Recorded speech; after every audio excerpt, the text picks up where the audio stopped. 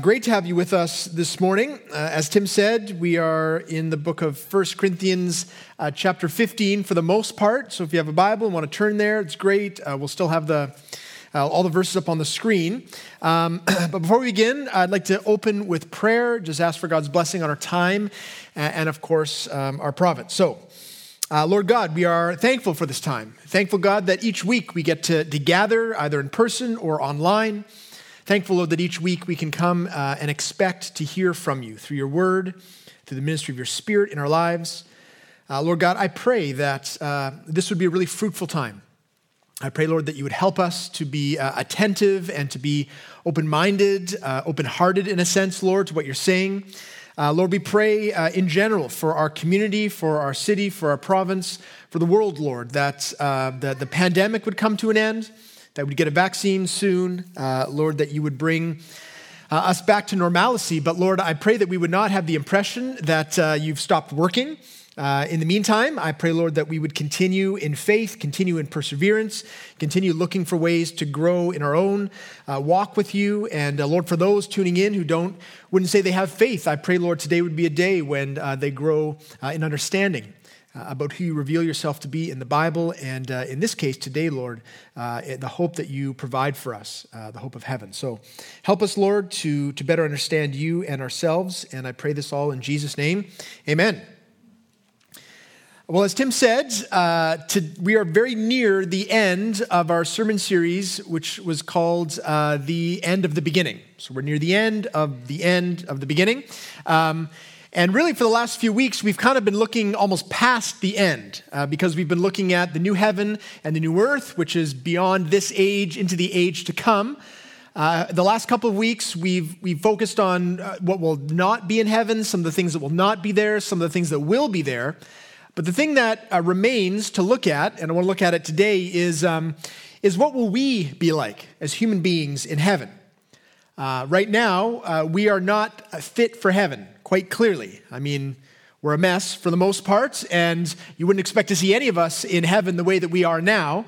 In fact, something that we alluded to last week was a question that Moses asked God. He wanted to see his glory, see his face, and here is the response from God in Exodus 33:20. You cannot see my face, for man shall not see me and live. And that's because God is holy and pure, and his holiness burns with such a white-hot intensity that it burns up all the impurities.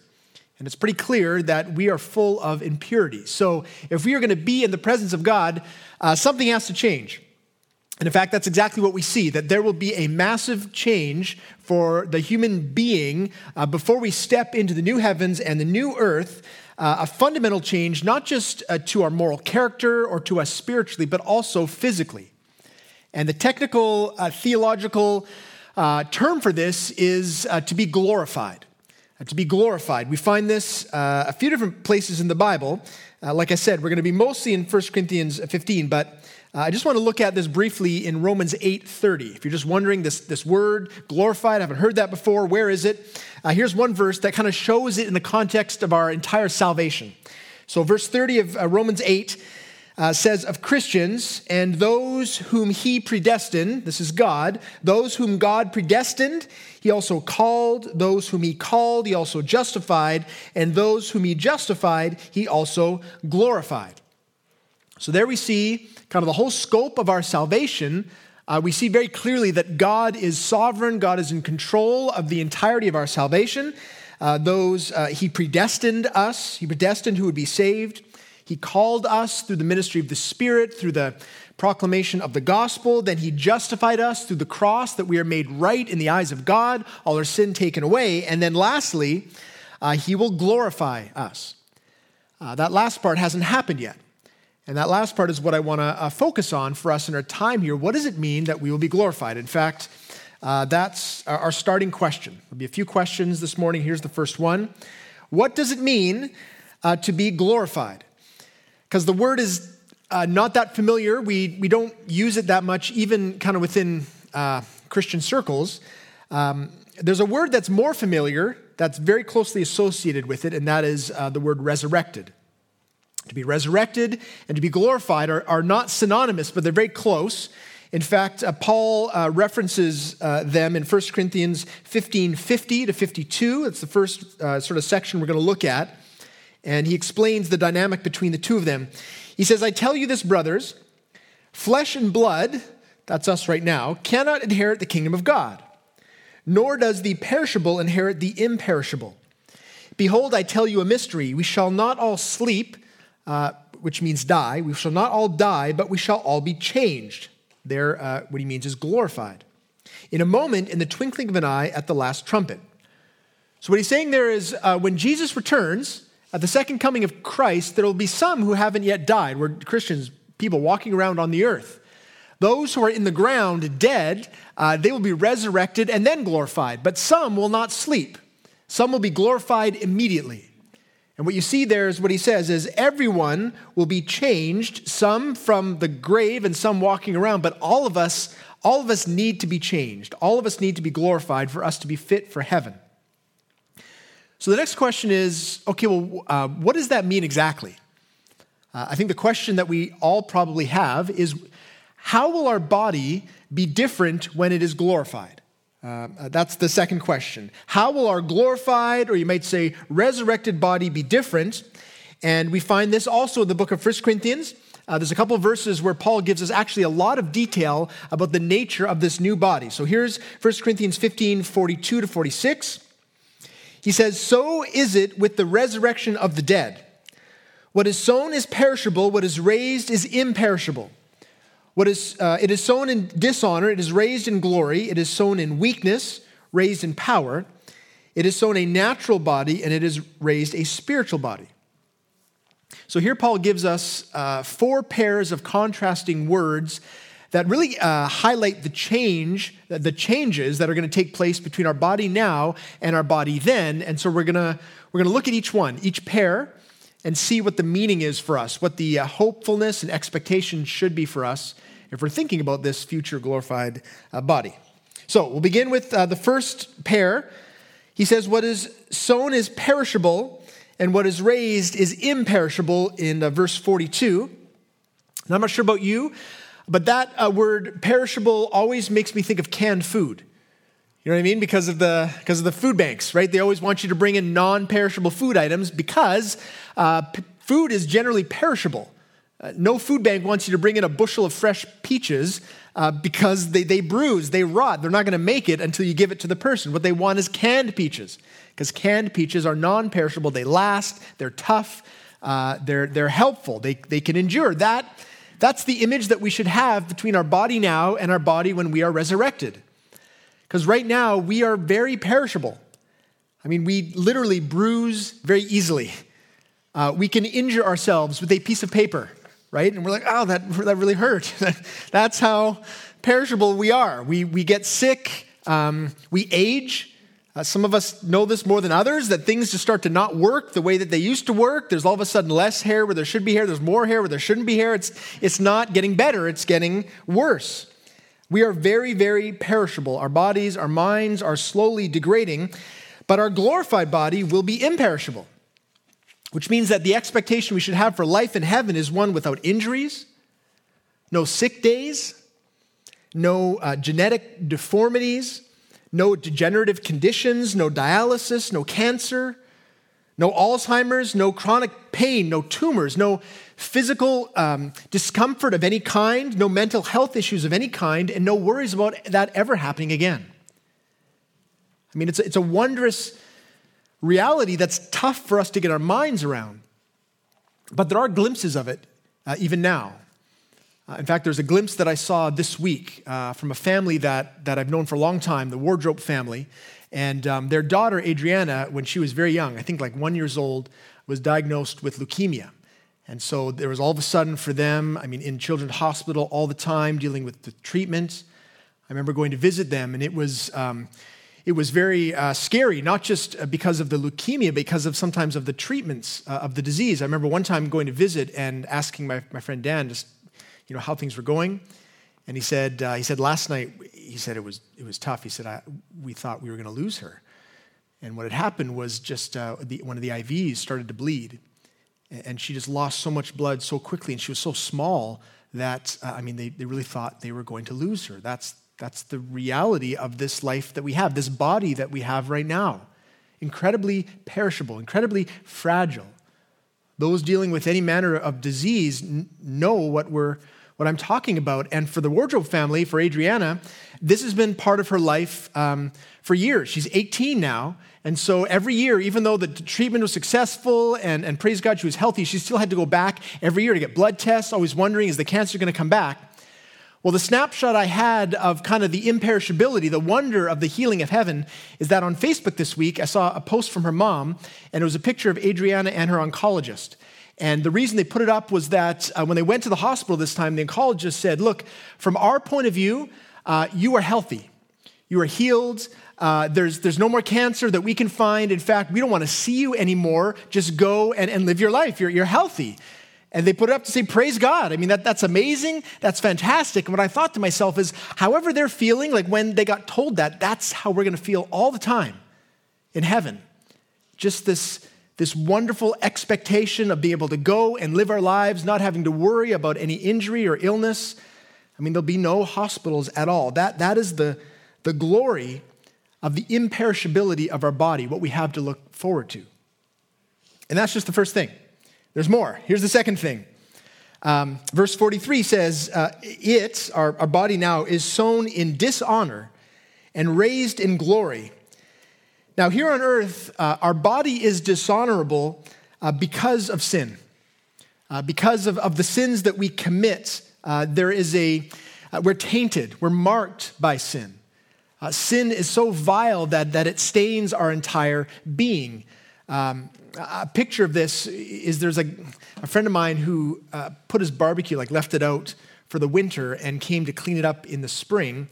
And when he opened the barbecue, he realized that a rat had made its nest right on the grill of the barbecue.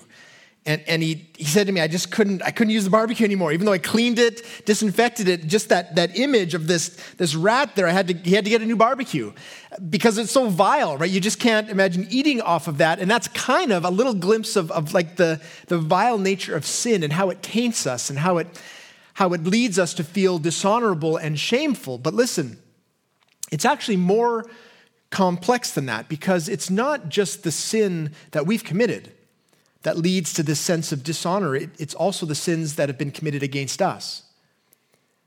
See, in our reality, there are many, many sins, abuse of all kinds, verbal abuse, physical abuse, sexual abuse, there's betrayal, there's violence committed against us. There are all manner of traumatic things that we experience, and they contribute to a sense of weightiness in our very body. Something that we carry with us wherever we go.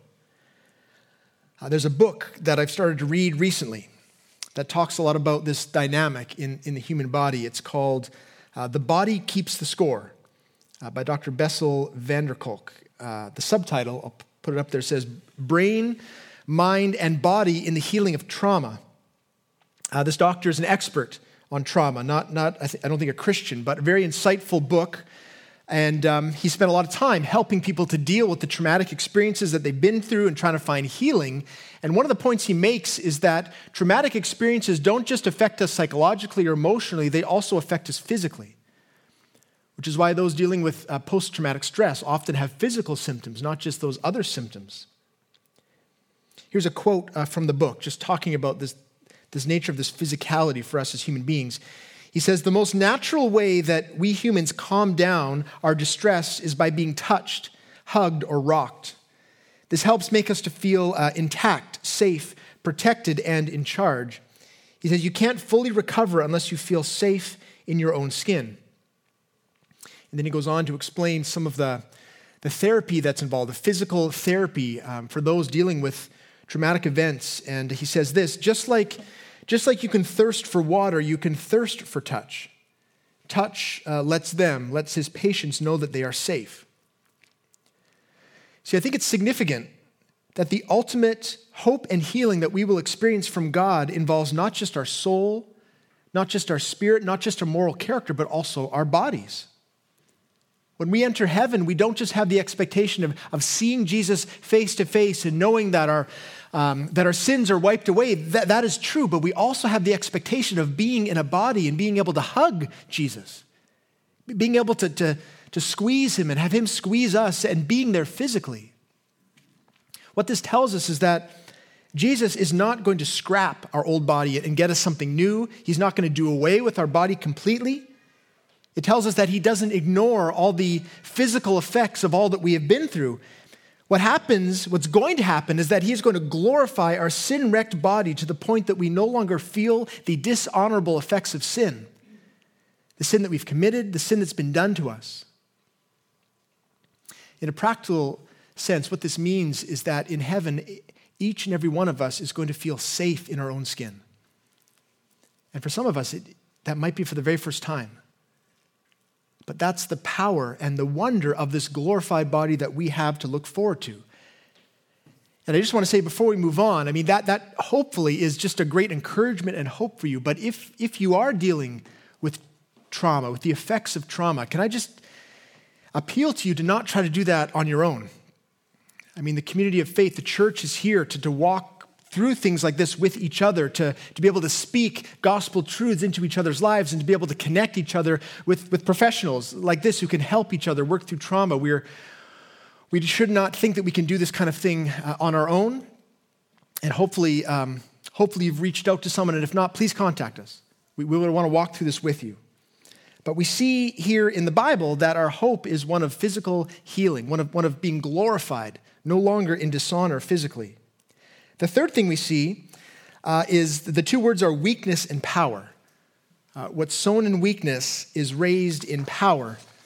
Now, it's pretty obvious that we are fairly weak physically. Some more than others.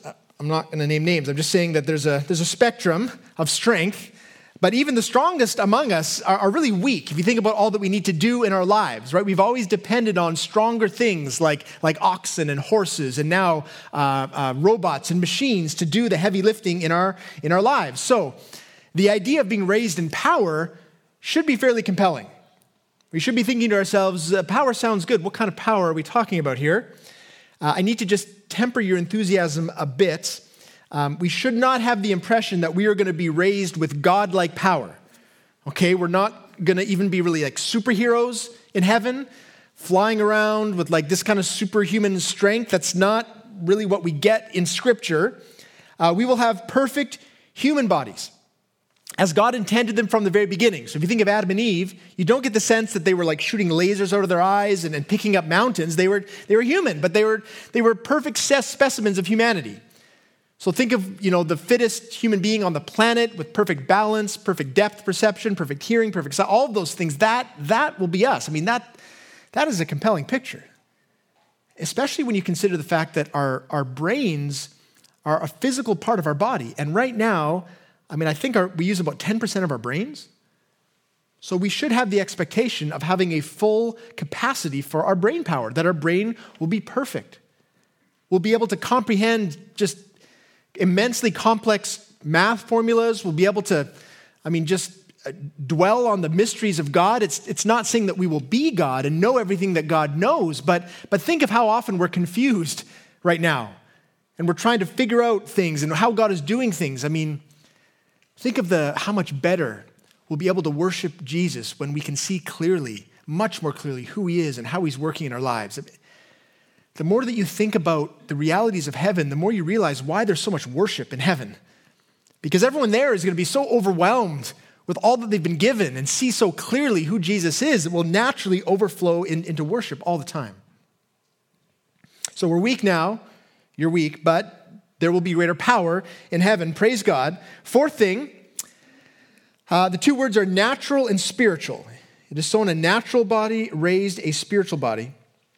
Now, this may give you the impression, spiritual, that we're like angels, because angels are kind of spiritual beings, which seems to almost contradict all the physicality that we've been talking about. But in this case, what's being communicated is not what the body is composed of, but rather what is fueling the body or directing the body. For example, if I told you that my car has a gasoline engine, you wouldn't in your mind think that it's made of gasoline. Right? That doesn't make any sense. You would think to yourself, it's fueled by gasoline. And in the same way, a spiritual body, it means that it is fueled, empowered by the Spirit of God. Right now, that does not happen that much. I mean, it's possible. In fact, it's something that we're called to as Christians. We have the Spirit of God dwelling within us. We're to be filled with the Spirit. But it's a challenge. It's something that we experience only imperfectly. Look at these words from Paul to the Ephesian church. He's talking about this importance of being filled with the Spirit. This is chapter 5, verse 17. He says, "Therefore, do not be foolish, but understand what the will of the Lord is, and do not get drunk with wine, for that is debauchery, but be filled with the Spirit, addressing one another in psalms and hymns and spiritual songs, singing and making melody to the Lord with your heart, giving thanks always and for everything to God the Father in the name of our Lord Jesus Christ, submitting to one another out of reverence for Christ." So we see there, to be filled with the Spirit then is to be directed and empowered by God himself. And very clearly, it's meant to lead to greater obedience, greater love, greater worship. But as I said, right now, we very rarely experience that perfectly. I mean, there are times when I think we'd say, man, I feel in the moment, I feel in the Spirit, I feel like I'm filled with faith and conviction, like whatever God is calling me to, I'm going to do it. I'm not afraid, I'm not worried. But a lot of the time, we feel maybe the opposite. We feel distant from God. We feel hesitant and doubtful. We find ourselves being led into greater and greater sin or disobedience. We would say we're not really being fueled by the Spirit. It's our own sin nature that is driving things. See, part of the promise of heaven is that we will have a glorified body, which means our entire being will be fueled by the Spirit of God. So our hearts, our minds, our bodies will be perfectly calibrated to respond to the Spirit of God at every moment of every day. If you think of one of those high-performance engines that's just like purring along the highway, just humming, that's the idea that we should have, that everything that God has designed us to be will be operating perfectly, and that's because we're completely given over to what the Spirit is calling us to do. It will be wondrous, it will be freeing, it will be peaceful. This too is part of the idea of a glorified body. So already we've seen a lot of detail, right? The differences are pronounced. We're going to be imperishable, we're going to be glorious, we're going to be powerful and spiritual. But I think there are probably still some other questions. This is one of those topics that Christians in particular like to think a lot about. And it's understandable, right? Like, what exactly? This is good, Matt, but my real questions are, what am I going to look like? Right? Like, is anyone going to recognize me? How old will I be? Will we be the perfect age of 42, or is it going to be off a little bit, depending on what you think is the perfect age? Another question I get a lot is will our bodies produce any waste? Okay, big question I've had, not just from kids. Will we sleep? When we wake up in the morning, are we going to have to put product in our hair, or is it going to be perfect? Like, how is this going to work? These are theological questions that are deeply important to us, apparently, as human beings. And I think the best way to answer these kinds of questions is to look to the only example we have of a glorified, resurrected body, which is, of course, the body of Jesus. Jesus is the prototype, the first fruits. When we see him described in the Bible after the resurrection, that is really the only picture we have of what we will be like. And what we see is helpful. It does fill in some of the gaps, some of them. Here's one passage. Now this is Jesus. He comes to see his disciples. This is right after Thomas, one of the disciples, says, look, I'm not going to believe that Jesus is alive unless I see him in the flesh. And then he sees them in the flesh. Here's John 20, 26 to 28. 8 days later, his disciples were inside again, and Thomas was with them. Although the doors were locked, Jesus came and stood among them and said, peace be with you. Then he said to Thomas, put your finger here and see my hands, and put out your hand and place it in my side. Do not disbelieve, but believe. And Thomas answered him, my Lord and my God. So what we see here is at the same time continuity between Jesus' old body and his new body, but also some differences. I mean, Jesus very clearly is in the same body. That's part of the emphasis here, right? He's got the body he was crucified in. You can see the scars. He's saying to Thomas, look, I'm the same person. He's got the same stature, the same gender, probably the same face, because Thomas recognizes him. But at the same time, he's different. I mean, he somehow got through a locked door, which makes us wonder, can we do that? Can we materialize? That's very exciting. Also, sometimes people have trouble recognizing him. See, this question of what's the degree of difference between our body now and our body then, this has always been a wonder. People have asked church leaders this question and asked each other this question for centuries. In fact, at the time of the writing of 1 Corinthians, people have clearly been asking Paul these questions. Because right sort of the beginning section about the resurrected body, Paul addresses this. And so here's chapter 15, verses 35. He says, but someone will ask, how are the dead raised? With what kind of body do they come? And look at Paul's response. I love it. You foolish person. So gracious. It's a dumb question. What you sow does not come to life unless it dies. And what you sow is not the body that is to be, but a bare kernel, perhaps of wheat or of some other grain. But God gives it a body as he has chosen, to each kind of seed its own body.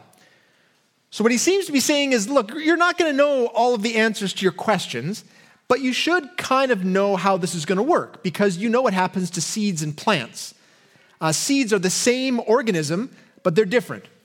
So seeds have a kind of body, a kind of glory and purpose. They're put in the ground, and then they change, and a plant emerges, and it's got a different kind of body, but we know that there's a connection between the two. He's saying, look, that's how you should think of your body now and the resurrected, glorified body. It will be kind of the same, but also different. One commentator I read summarized it this way. He said, our glorified bodies will be a physical body raised to the degree of perfection for which God originally intended it. Which basically is another way of saying it will be you made perfect.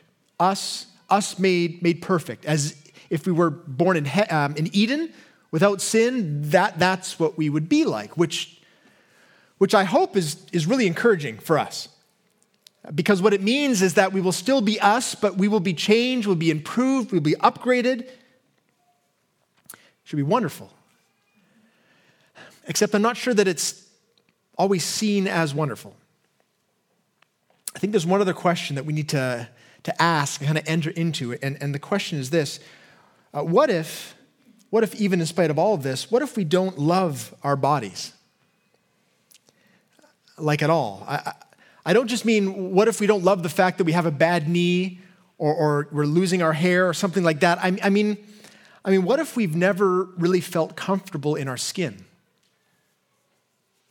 What if honestly, if we were to just kind of tell you what we think about our bodies, we'd say, look, I don't like the body that God gave me. And the idea of being resurrected in the same body and living in this body forever, it's hard to feel hopeful when I think of the way my body is now. See, the truth is that human beings have always had a very complex relationship with our bodies. I mean, if you think about the different ways that we respond to the bodies that we have, some of us, we spend a lot of time trying to perfect our bodies. We work out a lot, we drink keto smoothies only, and we try to reduce our body fat. We really are trying to sculpt our bodies into whatever the world says is best, because we only feel really good about ourselves if we can meet those standards, or even maybe our own standards, and it's exhausting. There's others of us who've realized long ago, look, we're never going to meet those standards, and so we struggle with feelings of insecurity. Insecurity about our weight, about our body type, which often leads to really destructive thoughts and destructive behavior, results in anxiety and depression, eating disorders, and a sense of worthlessness sometimes, because we're seeing ourselves in light of all these images that we see on screens all around us. But there are still others that would say, look, my body doesn't even reflect who I really am. It's not the right gender. It's not the right sexuality. Our culture, because of all of these body issues, is getting to the point where more and more people are saying, look, my true self is distinct from my body. It's not even the same thing. Transgender individuals would say, I think, look, there's a true me, and you can't look at my body and see who I am. There's a truer me on the inside. Our hookup, dating culture would say, look, what I do with my body, who I do it with, is just a physical thing. It has nothing really to do with me. What we should understand, though, is that this is not actually something new in terms of human culture. I mean, the ancient Greeks, they had the idea that the spiritual was pure, but the physical is corrupt. Eastern religions, to this day, would say if you really want peace, what you need to do is transcend the body. And I've noticed more and more these days that a lot of science fiction ends with someone uploading their consciousness into a computer and leaving the body behind. All of this gives the impression that if we are really going to evolve or make it to this peaceful plane of existence, it's going to happen without our body, because there's a true us that is independent of our body. So in light of this, we should be asking, I think, a question about how do we see the hope of a physical resurrection in light of all the discontentment that exists for human beings about our bodies? I mean, as the church, how do we help individuals who are struggling with this kind of discontentment, and how do we lead them to really see this biblical teaching as genuinely hopeful? Well, the first thing, I think always the first thing, is that we need to be ready to enter into the struggles of the people around us. As the church, we need to be quick to listen, and very often not quick to speak. We need to really understand the hurts that are real hurts, the real discomfort that people are feeling all around us. For us to really show love, we need to be able to enter into that space with them and walk with them, people in our lives, in our family. But if we are to show true love, that also means speaking truth. And it means really helping people to understand who they are in light of what God has revealed in His Word. And the truth is that the most loving answer to all of our body issues is not actually to reject our body or to escape our body. It's to redeem our bodies.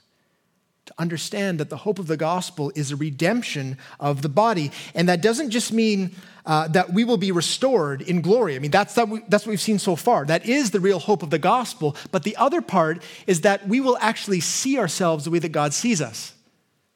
So it's not just the hope that things are going to get fixed and that it will be right, it will, but that we will actually be able to see ourselves as having value and worth. Because if you look at the Bible, it actually affirms the dignity and value of the human body from beginning to end. I mean, we were created with a body. God could have created us any way He wanted. He could have made more angels. He made a lot of angels, and they don't have bodies, and they seem pretty great. But He decided to make a universe that has a physicality to it, material to it, and we are material beings. And after He made all of that, He said, look, this is very good. And by very good, what He meant was this is perfectly designed for these beings that I have created to be full of joy and satisfaction and peace. I mean, it was perfect. It was physical and perfect. The thing that changed is of course, our disobedience. Our fall into sin ruined the physical world that God has made. But we should recognize that the physicality itself, our bodies itself, are not originally the problem. The other thing we should note is the fact that Jesus, He took a human body. He came in the flesh. If you're ever feeling kind of uncomfortable about the body that you have, think about how Jesus felt, having been, God, immaterial spirit, omnipresent, omnipotent, and then now He's in like an 8-year-old body, having to walk places, tripping over things. That would have been very uncomfortable. He knows what it feels like to not feel quite at home in His body. And just so you know, Jesus, He probably didn't look like all of the pictures in the kids' Bibles, where He's chiseled and He's totally ripped. The only real insight we get into what He looked like is from the book of Isaiah, prophesying about the Messiah. Look at what it says about this in verse 2. It says, He had no form or majesty that we should look at Him, and no beauty that we should desire Him. Jesus knows what it feels like not to be desired.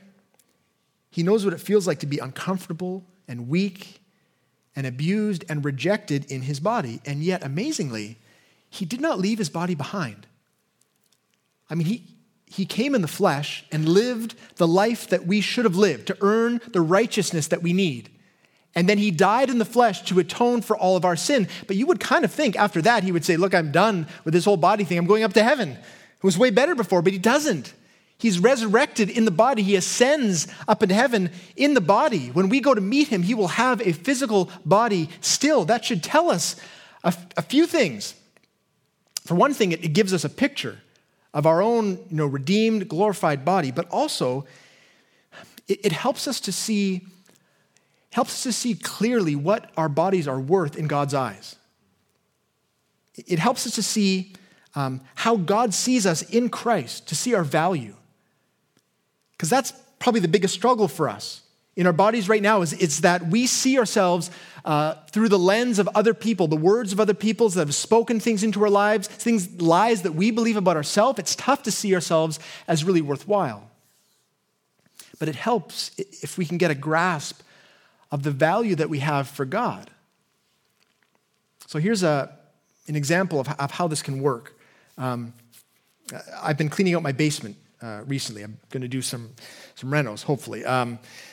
But I've been doing some cleaning, and if you've done any, cleaning out of your basement, you know that you end up with two piles, at least. One is the dump pile that's just like junk. The other pile, though, is like stuff that you're like, I think someone might buy this stuff. This is my Craigslist pile. So now that part is true. This next part is not true, but just go with me. Imagine if in my Craigslist pile, there was a clock that I found like just in some old boxes sort of from our family, and I thought to myself, it looks kind of like an antique clock. I bet someone would buy this. So I put it up on Craigslist for like $100, shoot for the moon, and I get a hit right away. Someone says, I'm interested in that clock. And they come, and they're looking at it, and I can tell that they're a little bit uneasy, and I think to myself, I'm going to lose this sale. So I say, you know what, look, I'll take 75 for it, or even 50, like make me an offer. And the guy says, no, it's not that your price is too high, it's that it's too low. And I say, what do you mean? He's like, look, I don't feel right buying this clock from you, knowing what I know. This is a very valuable clock. I'm like, what do you mean? He said, look here, this is a Thomas Tompion clock. He built clocks in the 18th century. This clock is probably worth a lot. I'm like, what do you mean? And so he pulls up on his phone. He's like, look, here's one of the clocks that he made. And this is a real clock. You can take a look at this. Sold at auction for $4 million. That's how valuable some of these clocks are. Okay, now think of what will shift in my mind, my evaluation of this clock all of a sudden. I won't necessarily think that it's that valuable, but if other people are willing to pay hundreds of thousands, millions of dollars for this clock, I all of a sudden will treat it very differently. The value will change because I will see what it is worth. That's what the cross does for us. The cross tells us what we are worth in God's eyes because we know Jesus paid everything. We were bought by the blood of Christ. That's the amazing truth of the gospel. Not just that we are redeemed, but that we see ourselves as we truly are. Not as we think ourselves to be, not as the world has told us that we are. We are not worthless. We are not going to be discarded. We have been redeemed and purchased by the blood of Christ. And that tells us who we are, and then it tells us what we should do with our bodies even now. Here's the last verse we're going to look at. 1 Corinthians 6, 19 and 20, talking about our bodies. It says this, or do you not know that your body is a temple of the Holy Spirit within you, whom you have from God? You are not your own, for you were bought with a price, so glorify God in your body. Do you see, that's telling us what we will be doing for all of eternity with this perfect glorified body. We will be glorifying God because of the fact that he redeemed us, he purchased us. I don't know right now where you sit in the spectrum of discomfort or contentment with your body, but hear me. What the Bible makes very, very clear is there is hope in the gospel. There's hope for us to be free from the condemnation of our sin, but there is also hope in the image of heaven, in the image of how we will be changed, because we will not just be healed and wiped clean from our sin. We will be made new, and we will be able to see ourselves in that newness, in that life. We'll be able to live in that. See ourselves perfectly the way that God has made us and that God intended us to be. And the amazing part of this whole redemption is that it begins even now. It begins now with the redemption of our mind, the redemption of our heart, that we can even now begin to see ourselves in that light, and it anticipates the completion of that redemption with our physical bodies, our glorified bodies in heaven. We step into the presence of God, made perfect and pure, no longer discontent, no longer uncomfortable, no longer feeling that something isn't right. Everything will feel very, very right. And we will be completely at peace with who we are. That's the wonder of the cross and the hope that God has given us.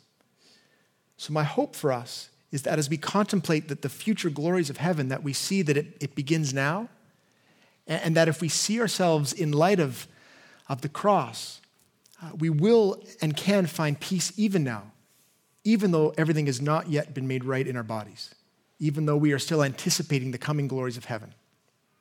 So I'm going to pray for us and pray that these truths sink deep into our hearts and our minds and really do bring peace for us today.